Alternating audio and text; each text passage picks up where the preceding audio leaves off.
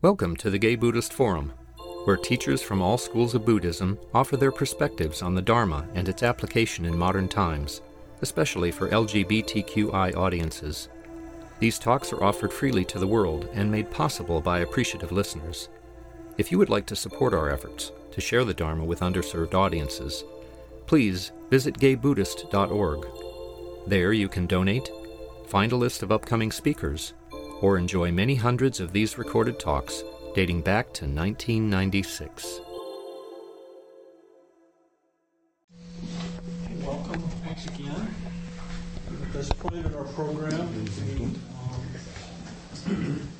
go around the room and introduce ourselves. Is there anyone here this morning for the first time, first or second time? Okay. There's a short half-hour social time after the speakers, so if you feel comfortable, hang out with us and meet some of the members. We start back in the corner. I'm Shantanu Pukan. My name's Gary. I'm Peter Picola. My name is Tom Bruin. My name is David Margolis. My name is Tony Wilson. My name is John McAleer. Jack Bunsby. My name is Tage Rodia. My name is Ray Dyer. My name is John Curry. Peter. My name is Michael. My name is John Miranda. Paul. I'm Chris Russo. My name is Tom Morrissey. I'm Oswaldo Garcia. My name is Jerry Jones. Jim. My name is Andreas. I'm Ron. My name is Roy. My name is Jim Stewart. Patrick. Bruce. My name is Tony. My name is Harley Shapiro. My name is Jimmy. My name is Andre. My name is Paul Albert. My name is Yusuf. Jonathan Schaffner. Bob. Peter. I'm Kei Matsuda. My name is Manuel. My name is John Wessel. My name is Gary. My name is Red. Did I miss anybody? My name is Bernd.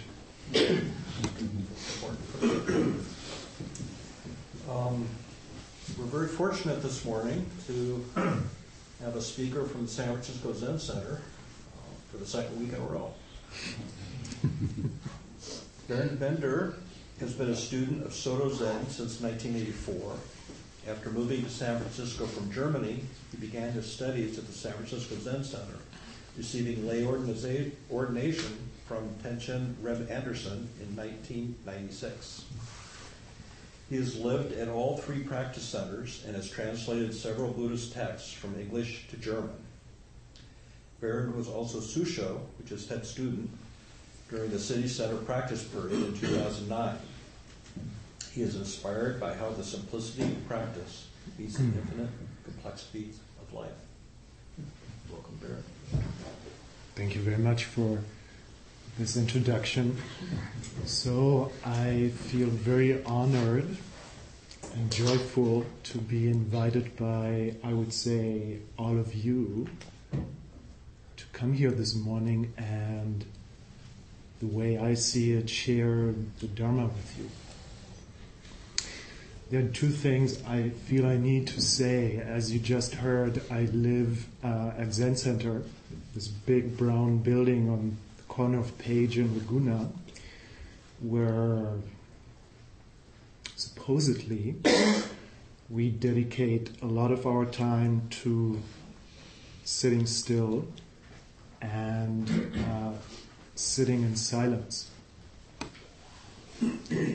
However, this last week I have been talking so much that actually yesterday I lost my voice. So, one of the complexities of life at Zen Center. So I just want to say this because if you can't hear me, please, I please encourage you to raise your arm and I will see that and try to speak up, okay? So, second thing, when Chris kindly drove me over this morning was, I was thinking of a class I taught a couple of weeks ago at Zen Center on mind-only teachings. So let's say pretty complex stuff. However, I encouraged myself and the people in class over and over by saying that the mode of study in practice, and I want to say this to you now, the mode of study in practice is to let go of all grasping. And I think that a little bit runs counter to how we usually see and experience things, maybe even right now. So, I feel this is a laboratory for myself, but also for you to, if you think you understand something, practice is to let go of it. If you think that this doesn't make any sense, practice is to let go of that. And I would propose to you that in this way you enter the truth of your life.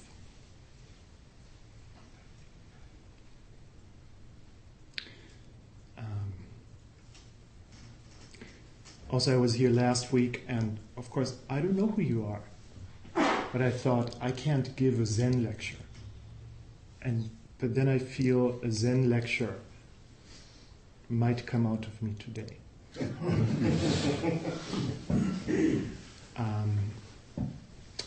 We have this Japanese founder of Zen, Dogen Zenji, who lived in Japan in the 13th century.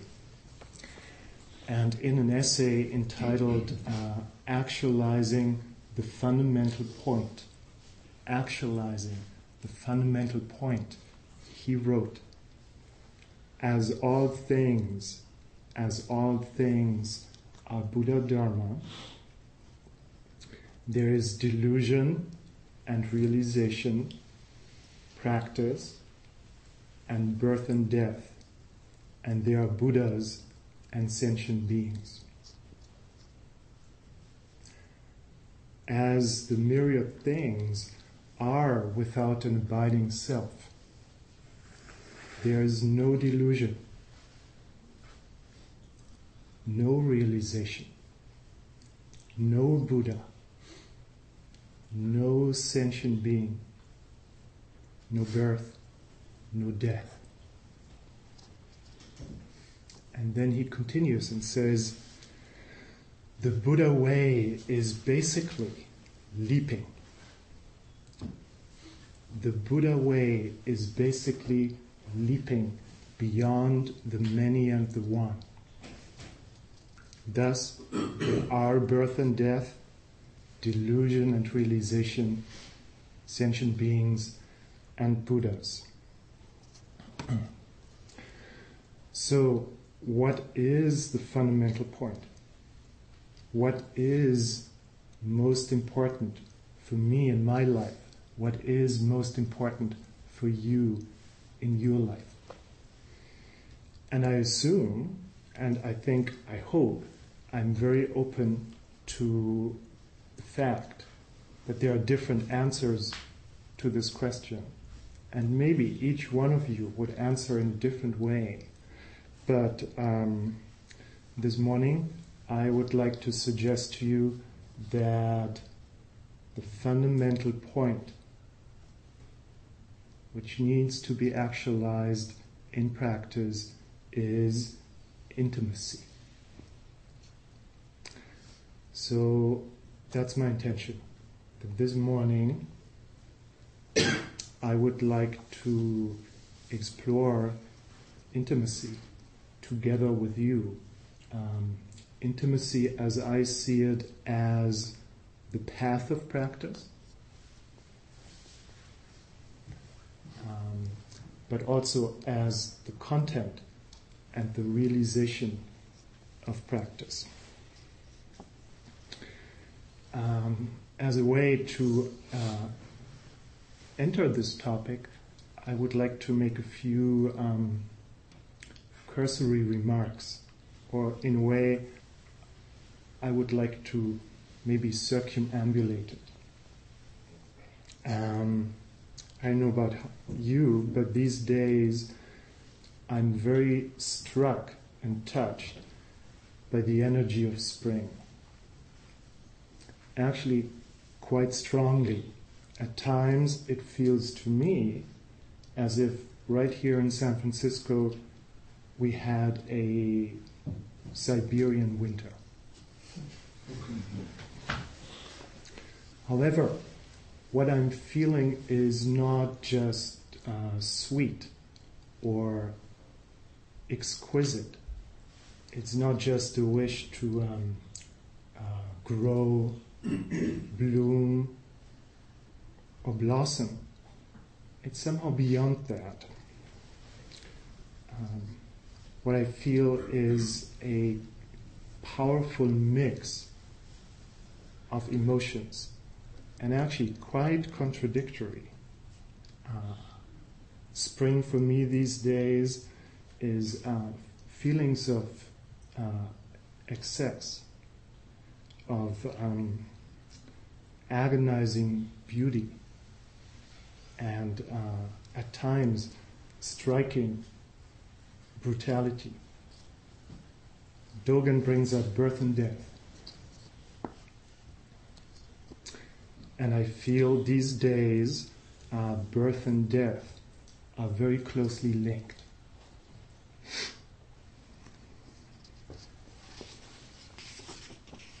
Like this. Like sometimes in my mind's eye, I see a bird's nest.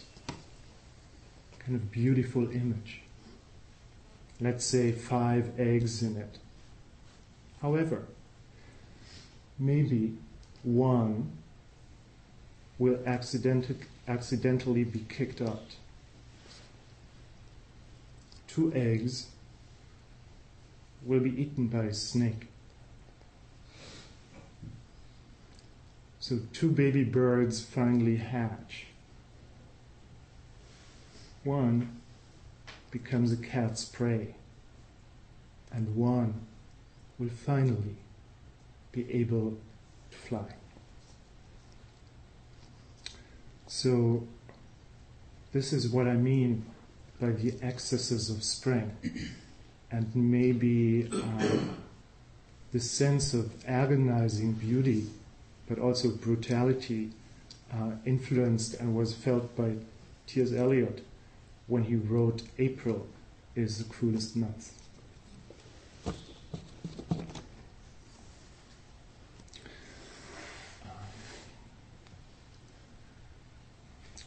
Excess, as I see it, is a going beyond.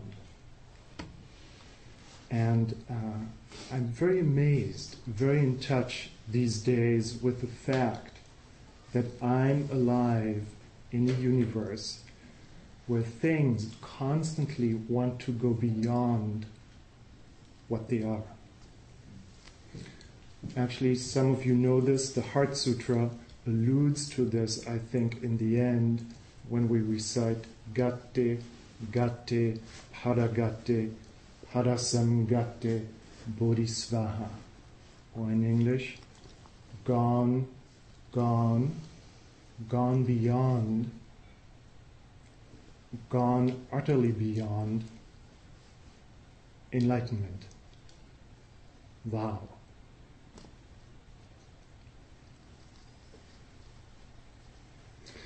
So it seems to me that there's this inherent characteristic to life that it actually wants to go beyond itself. I find it astounding these days to sometimes think of the story of evolution. At Zen Center, I had coffee with a friend the other day, a German friend, who is a biologist and Zen priest. And he told me that in the biologist's understanding, the evolution must have happened in leaps. And I want to bring it up again. Dogen says the Buddha way basically is leaping. I see a connection there.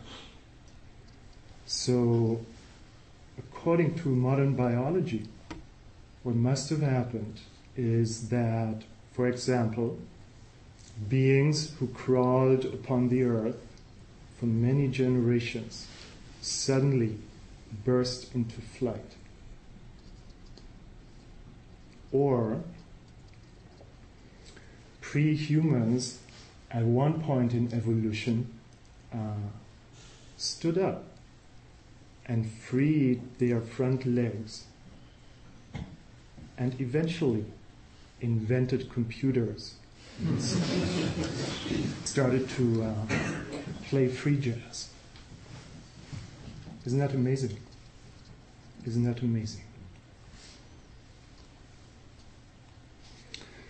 So, this is actually what I mean by the energy of spring. And the Buddha way, maybe you sense where I'm trying to get at. The Buddha way itself seems to be such an evolutionary unfolding or leap. Please listen to it again. The Buddha way basically, fundamentally, is leaping beyond the many and the one. So the way I see this as humans, we carry in us sadness, fear, maybe a sense of being unfulfilled. So the whole array of difficult emotions that the Buddha characterized as dukkha in the First Noble Truth. But I think we also want to leap. We want to go beyond. We want to go utterly beyond. We want to leap as humans into a state of wholeness, completion, into a state of fearlessness, enlightenment. Wow, enlightenment right now.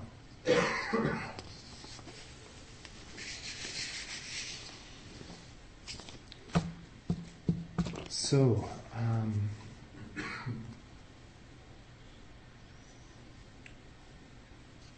practice, Buddhist practice, that I would say, besides everything else, that brings us together here today. Buddhist practice is an anxious passage to a place of release from whatever has confined us.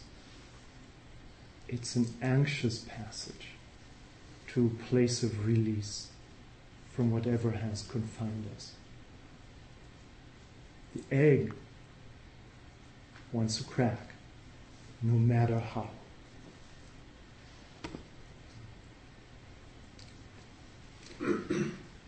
And that which releases us from whatever has confined us, be it fear, or loneliness, or sexual hunger, or states of greed, hate, and delusion, as we say, that which releases us is intimacy.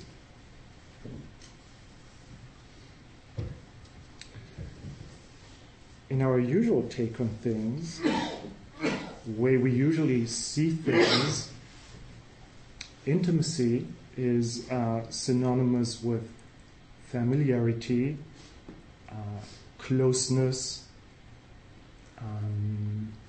but also, I would say, understanding. So, as social beings, we have this deep wish. We want to live in familiarity with others. We want to feel the closeness of intimate bonds. And simply, we want to be understood. And these needs are very human. And I think we are actually very lucky if we can cultivate them. And we have to and should cultivate them. However,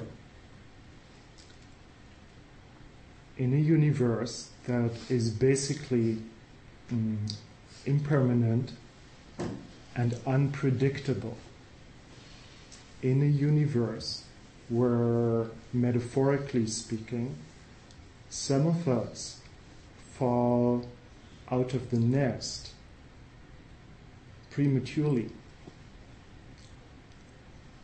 and some of us mature into beings who take off in flight.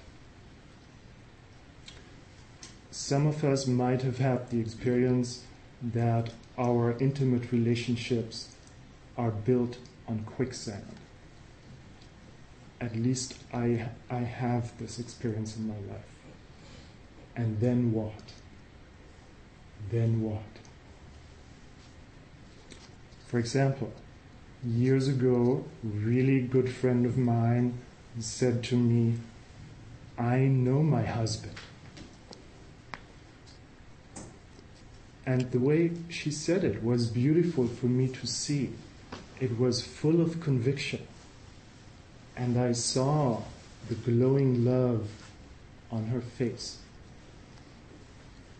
And then, a few weeks later, she found out that her husband, from the start, had not only betrayed her sexually, but also economically.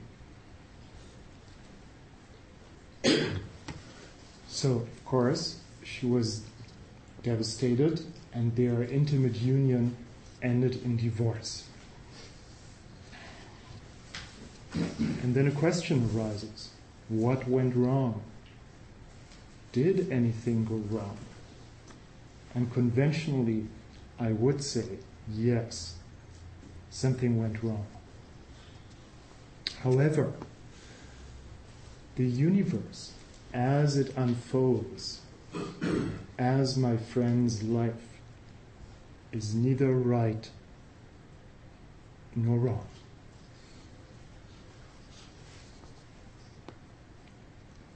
As I see it, this anxious passage she was suddenly immersed in offered her a chance. It offered her a chance to become intimate with herself, but also it offered her a chance to become intimate with how things really are.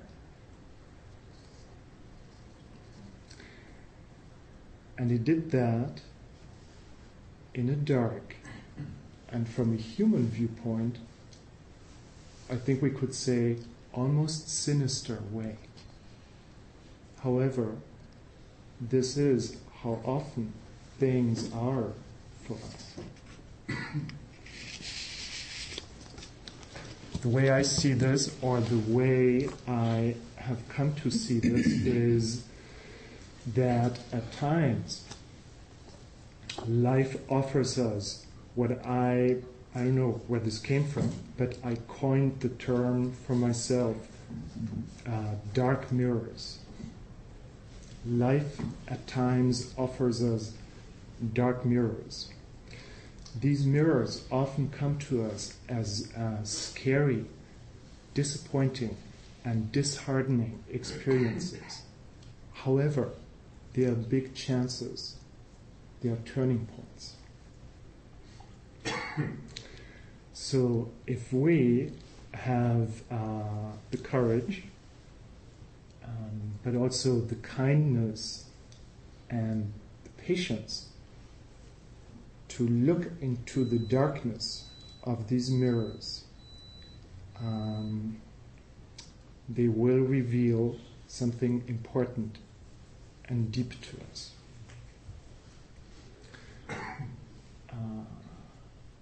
What I want to bring up is a story from the Zen tradition about how people have been working with the dark mirrors of experience. So this particular story is, let's say, an exchange, a meeting like this between two guys, Dharma friends in China, approximately in the 8th century. It's brief. It goes like this. And two guys, two friends, one is called Derzan, the other Fayan. So Derzan asks Fayan, "Where are you going?" And Fayan says, I'm going around on pilgrimage. And the other guy says, Derzan says, "So what's the purpose of pilgrimage?" Fayan says, I don't know.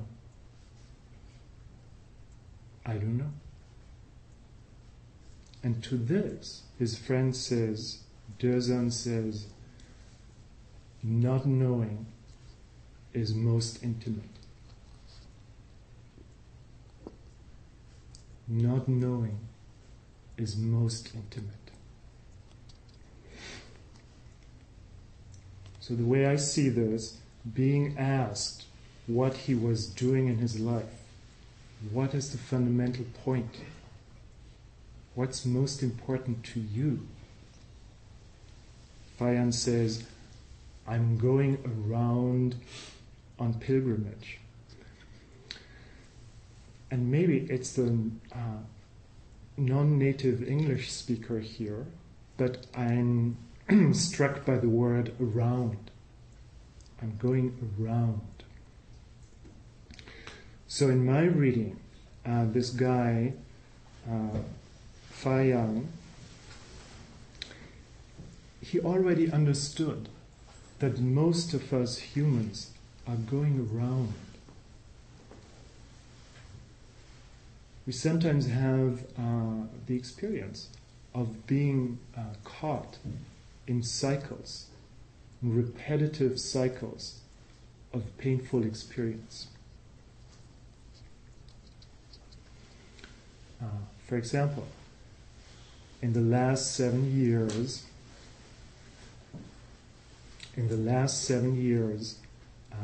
3 times, or conventionally speaking, 3 men I wished to be intimate with broke my heart. So I think in English we say 3 is a charm, right? But also there's some kind of idea that after 7 years things completely transform. So what I'm trying to say is, it was actually only after the 3rd time, and all 3 times it was extremely painful for me. It was only after the 3rd time that I felt finally willing and ready to look into the dark mirror that was actually the gift that I was given by these men. So, Fayan is in touch with that, and he expresses his intention, his willingness to go beyond and to make a leap. His intention is to transform, we could say, Buddhist lingo, the rounds of samsara, turning round and round in the wheel of suffering. And to transform samsara, to transform the painful experience of our life into pilgrimage, I'm going around on pilgrimage. So, what is a pilgrimage? I would suggest to you, pilgrimage is nothing other but a path of compassion, joy, real joy, and loving kindness for ourselves and all beings.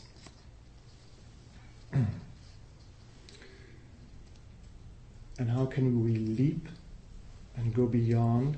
How can we leap into such a life of compassion, kindness for all beings?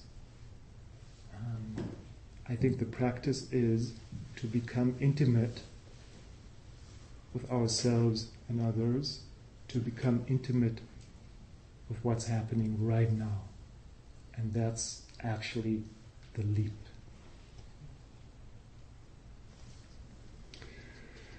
So, as I pointed out before, usually we think intimacy is knowing. We want to know others, and we want to be known by others. So Dezang's answer, again, not knowing is most intimate, might be surprising. So in this aspect, I think this is a Zen lecture, because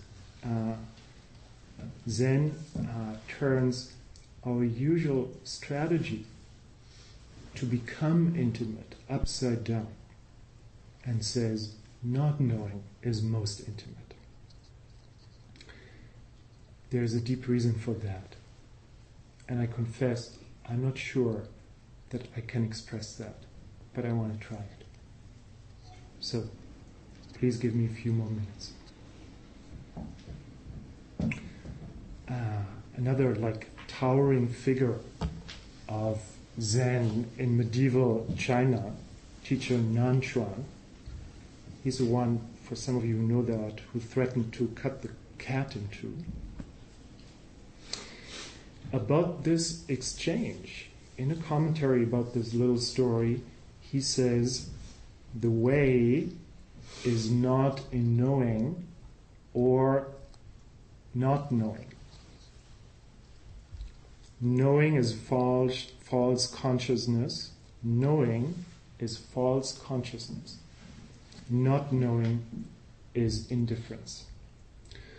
So, does this other Zen teacher, Nanchuan, does he simply contradict Dezang? I don't think so. Dezang's not knowing is not what we usually mean by this. Not knowing, as we usually understand it, is indifference. It's an attitude of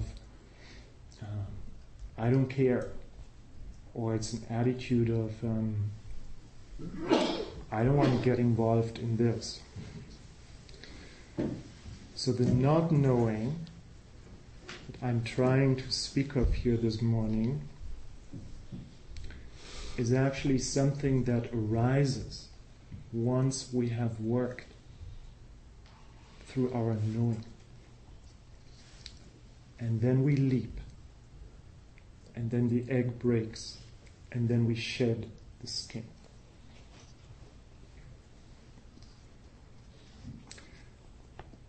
But in working through our knowing, I would suggest to you, we have to understand or to intuit why Nanchuan says knowing is false consciousness. And I know this is a tricky topic. So, instead of maybe answering theoretically or, I don't know, philosophically, again, I want to give you an example from my own life, how I got a taste of how knowing is false consciousness. It came to me viscerally about 12 years ago. I lived together with my intimate other, actually around the corner from here on 22nd Street in Treat. And one morning, sitting across from him at the breakfast table, I wanted to bring something up that had hurt me, and I did. And I don't even remember if it was something that, let's say, he had expressed or done to me that hurt me, or if I just wanted to talk about something that hurt me. And I did. And he listened, and he responded. But then I started to notice how I got slightly irritated. And the more he said things, the more I got irritated. So that at a certain point, I said to him, "Would you please reflect back to me what I just said?" And he did. And to my utter surprise, what I heard him say was, in my mind, the opposite of what I had intended to say. And actually, I don't remember anything that was being said, but I remember very deeply an uncanny feeling. It was as if the rug was pulled out under my life. That's how deep this went.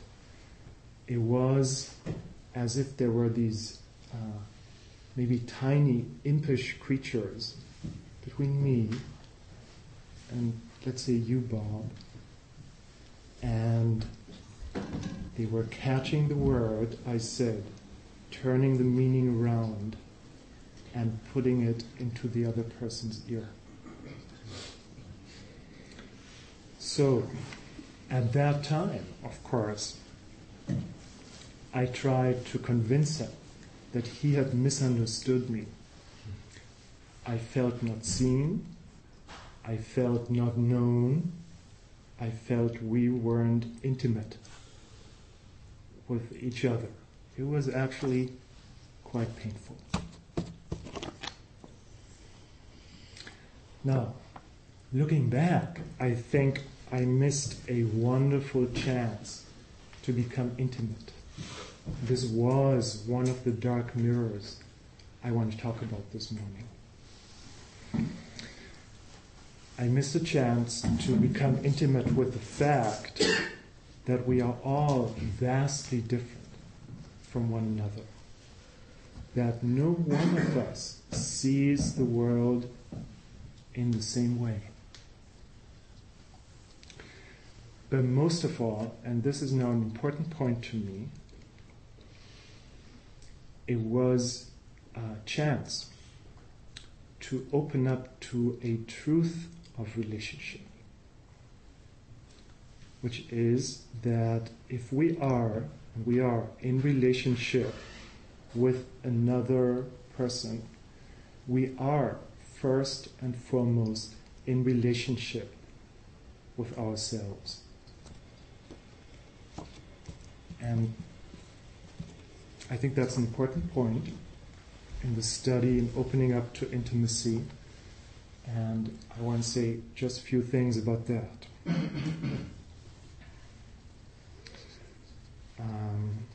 I brought up the Heart Sutra.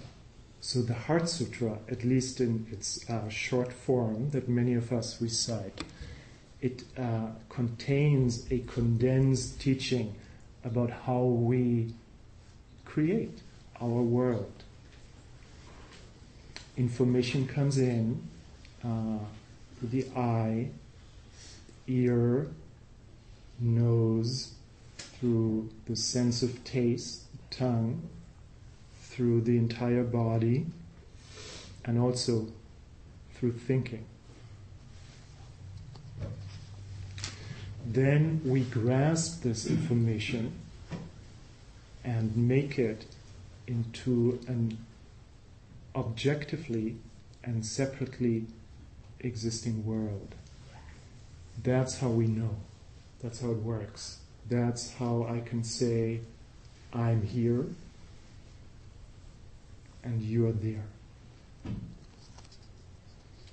However, this is exactly what Nanshuan describes as false consciousness. This is false consciousness. It's a basic Buddhist teaching. I think it's radical, and I also think that it's very difficult to really open up to this. It is false because it takes the content of consciousness for an objectively, separately existing world. It takes the content of our consciousness and claims this is not consciousness. This is an objectively world existing over there. We cannot not be false. This is how the human mind works. And we have to openly confess that. That's starting to become intimate with it. So, in listening to me, please pause for a moment and reflect upon how you actually know things. Objects, people, friends, loved ones.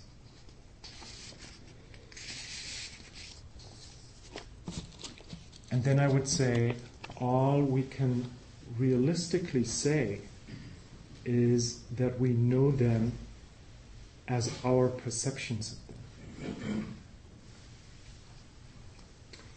That is all we have, and that is all we ever will have.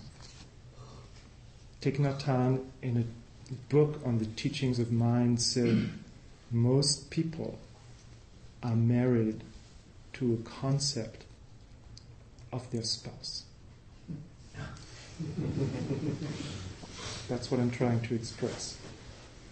So in this fundamental way, we are always and very simply in relationship with ourselves when we think that we are in relationship with others. We are in relationship with our thoughts, our emotions, our sexual excitements, our sadness. This is how it is. But of course, there is the other person. There is another person. We do not live in a solipsistic world.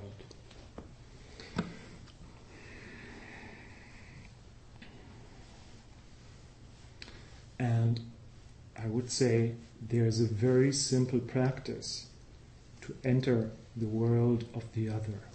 It is to ask her or him questions. Who are you? Very simple. Please tell me about yourself. Oh, so you are this person who feels engulfed when I tell you that I love you. How interesting.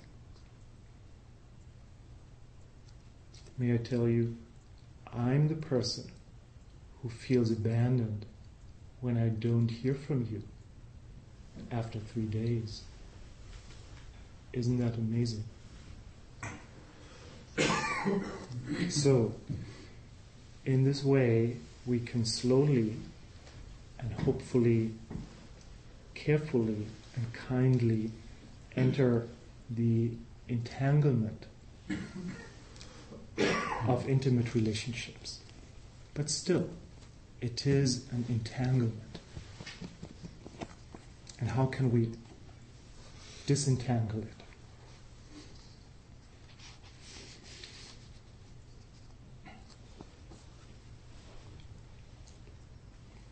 If we study, and by that I simply mean if we deepen our awareness of what we think we know we will slowly enter the realm of not knowing without abandoning the realm of knowing.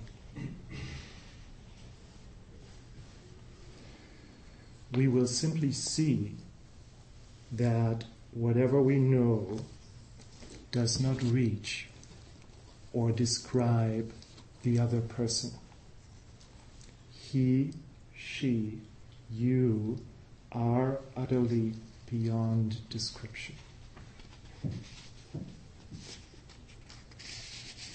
So Derzang's not knowing is most intimate. Not knowing is most intimate. Comes to us, as I said before, when we have worked ourselves through our knowing. And that simply means that we have to wholeheartedly acknowledge and express what we think we know without holding on to it. Then we will leap, and then the egg of our separate existence will crack. To end, everything we know about ourselves and others is only a shadow.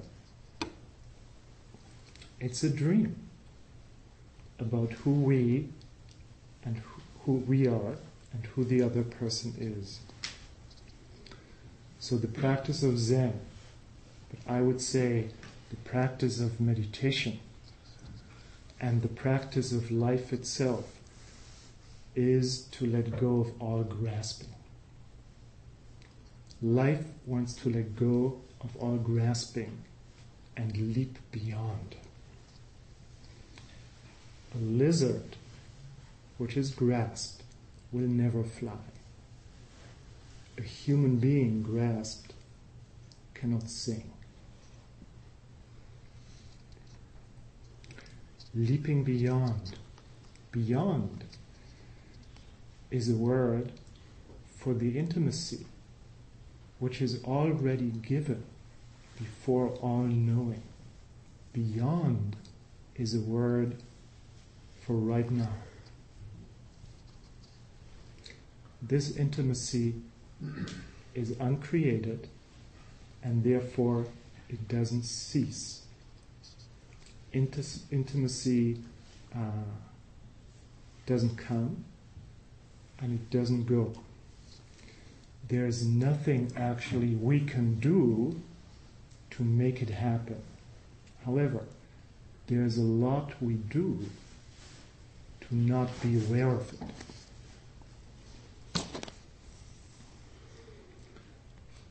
I want to say it again. Practice, as I see it these days, in this intense, for me at least, intense time of spring, is an anxious passage to a place of release from whatever has confined us.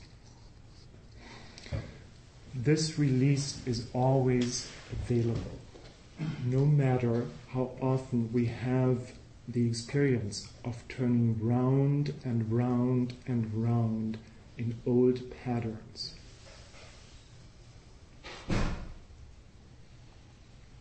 We always are on the cusp of spring. And spring is a leaping. So we leap beyond the many things we know, but we also leap beyond the oneness of not knowing. And this basically is the Buddha way, and the Buddha way is intimacy. So please leap. And thank you very much.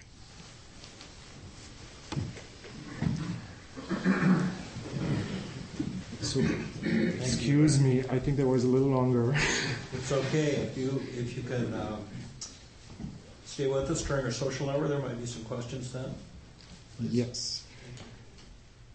I mean, excuse me, I don't want to change forms, but I'm also happy to sit here and have social hour in here. I'm sorry? I'm also happy to sit here with tea and have social hour in here. Is that an option, or should we all? Well, we do the social hour in the next room. Okay. So, thank you very much, and let's meet.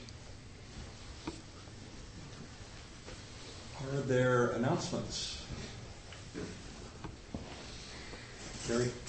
On behalf of the program committee at GBO, thank you, Bernd, for coming today and speaking to us. Next week, our speaker will be Pamela Weiss. Good old friend. Okay. Yes, good morning. My name is Kei Matsuda, and I'm the host this morning, and welcome to all of you.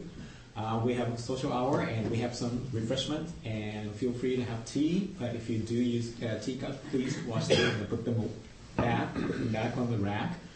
We also have a sign-up sheet for new guests. If you'd like to stay in touch with this group and receive our newsletter, please leave your name and address, both street address and the email address on the sign-up sheet, which is on credenza over there. And there's usually a group of people who go out and have lunch together, and the group typically meet around the front door of the building, either inside or outside, around 12:30. And finally, I will be coming around with a donut ball, and suggested donation amount is $5 to $8, but we'd be happy to take any amount, particularly the amount more than that. So thank you very much for coming, and thank you for supporting GBF. Yeah. There's, out by the Don Bowl, there's the new versions of our GBF directory, if you would like to take a copy. Also, I want to recommend Tom Morrissey and I are singing the bass section of the San Francisco Choral Society, and we're singing this Friday and Saturday Schubert's Mass in E-flat, and it's all about what Bernd was talking about in terms of sort of cosmic intimacy. It's just very personal and gorgeous. Do you have anything else? It's just breathtaking, and we're really good at it. So.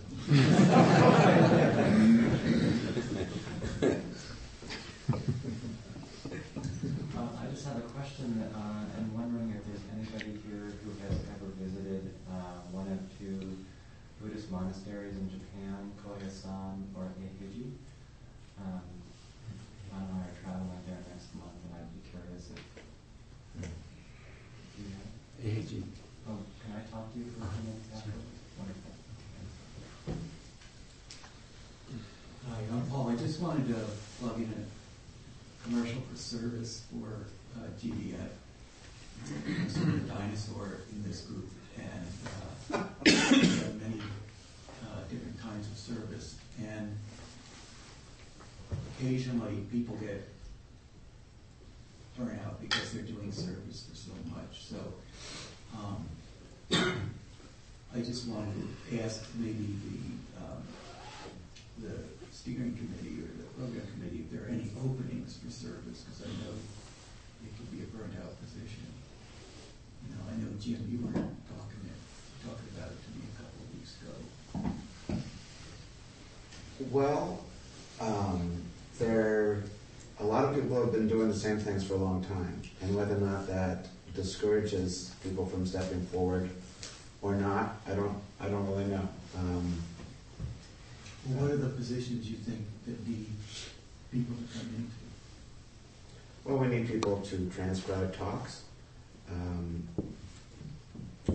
It'd be great if we just had a list of people who are willing to do jobs, rather than have to go around begging and imploring people to do stuff. No one responded to repeated requests to take on the mailing list, which was discouraging. But Marvin Snow and Tom Hurley have taken that on. It's just, there's a lot of small stuff that has to get taken care of, and to have maybe a little team of on-call people would be helpful. Am I responding to the question? Yeah, I wouldn't know what small tasks incurred, so I kind of... Like the recording. George is not going to be able to be here very often. It would be wonderful if someone would take responsibility to be in touch with George and take responsibility for the recordings when he's not here. It's just stuff like that. I'm sort of the default backup guy, and I don't know why that's so, but that's just our default. So it's just little stuff like that. Copying the roster, just getting the mailing list to people. They're just small things that the same old tired people end up doing because it's easier to do it yourself sometimes than to root around for a volunteer. So. Ray, do you have any? I would just say, if anyone is interested or feels moved to be a facilitator, like what David is doing today, please speak to me. We're always looking for someone to fill in off and on for facilitation. So if you feel confident or interested in doing that, please talk to me. Any other announcements?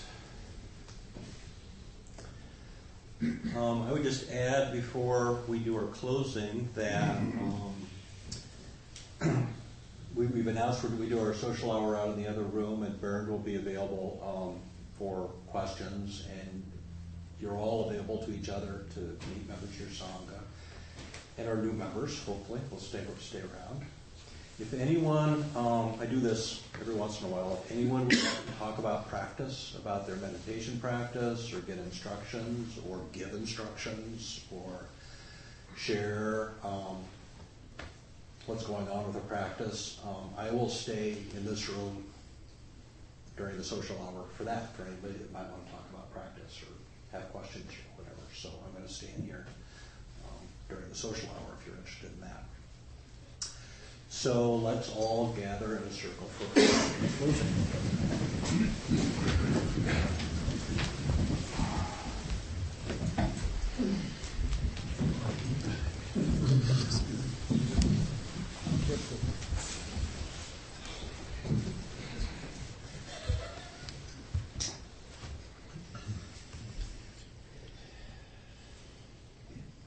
And we dedicate the merit of our practice on this beautiful, damp spring morning to all beings and to the intimacy between all beings, near and far, here and there. May all beings experience this intimacy. May all beings be happy. May all beings be free.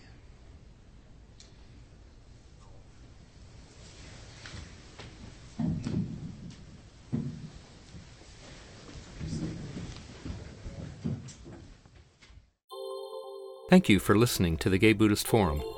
If you would like to hear several new talks per month and be notified of upcoming speakers so you can participate live, please subscribe to this podcast, like us on Facebook, and join our mailing list by visiting gaybuddhist.org.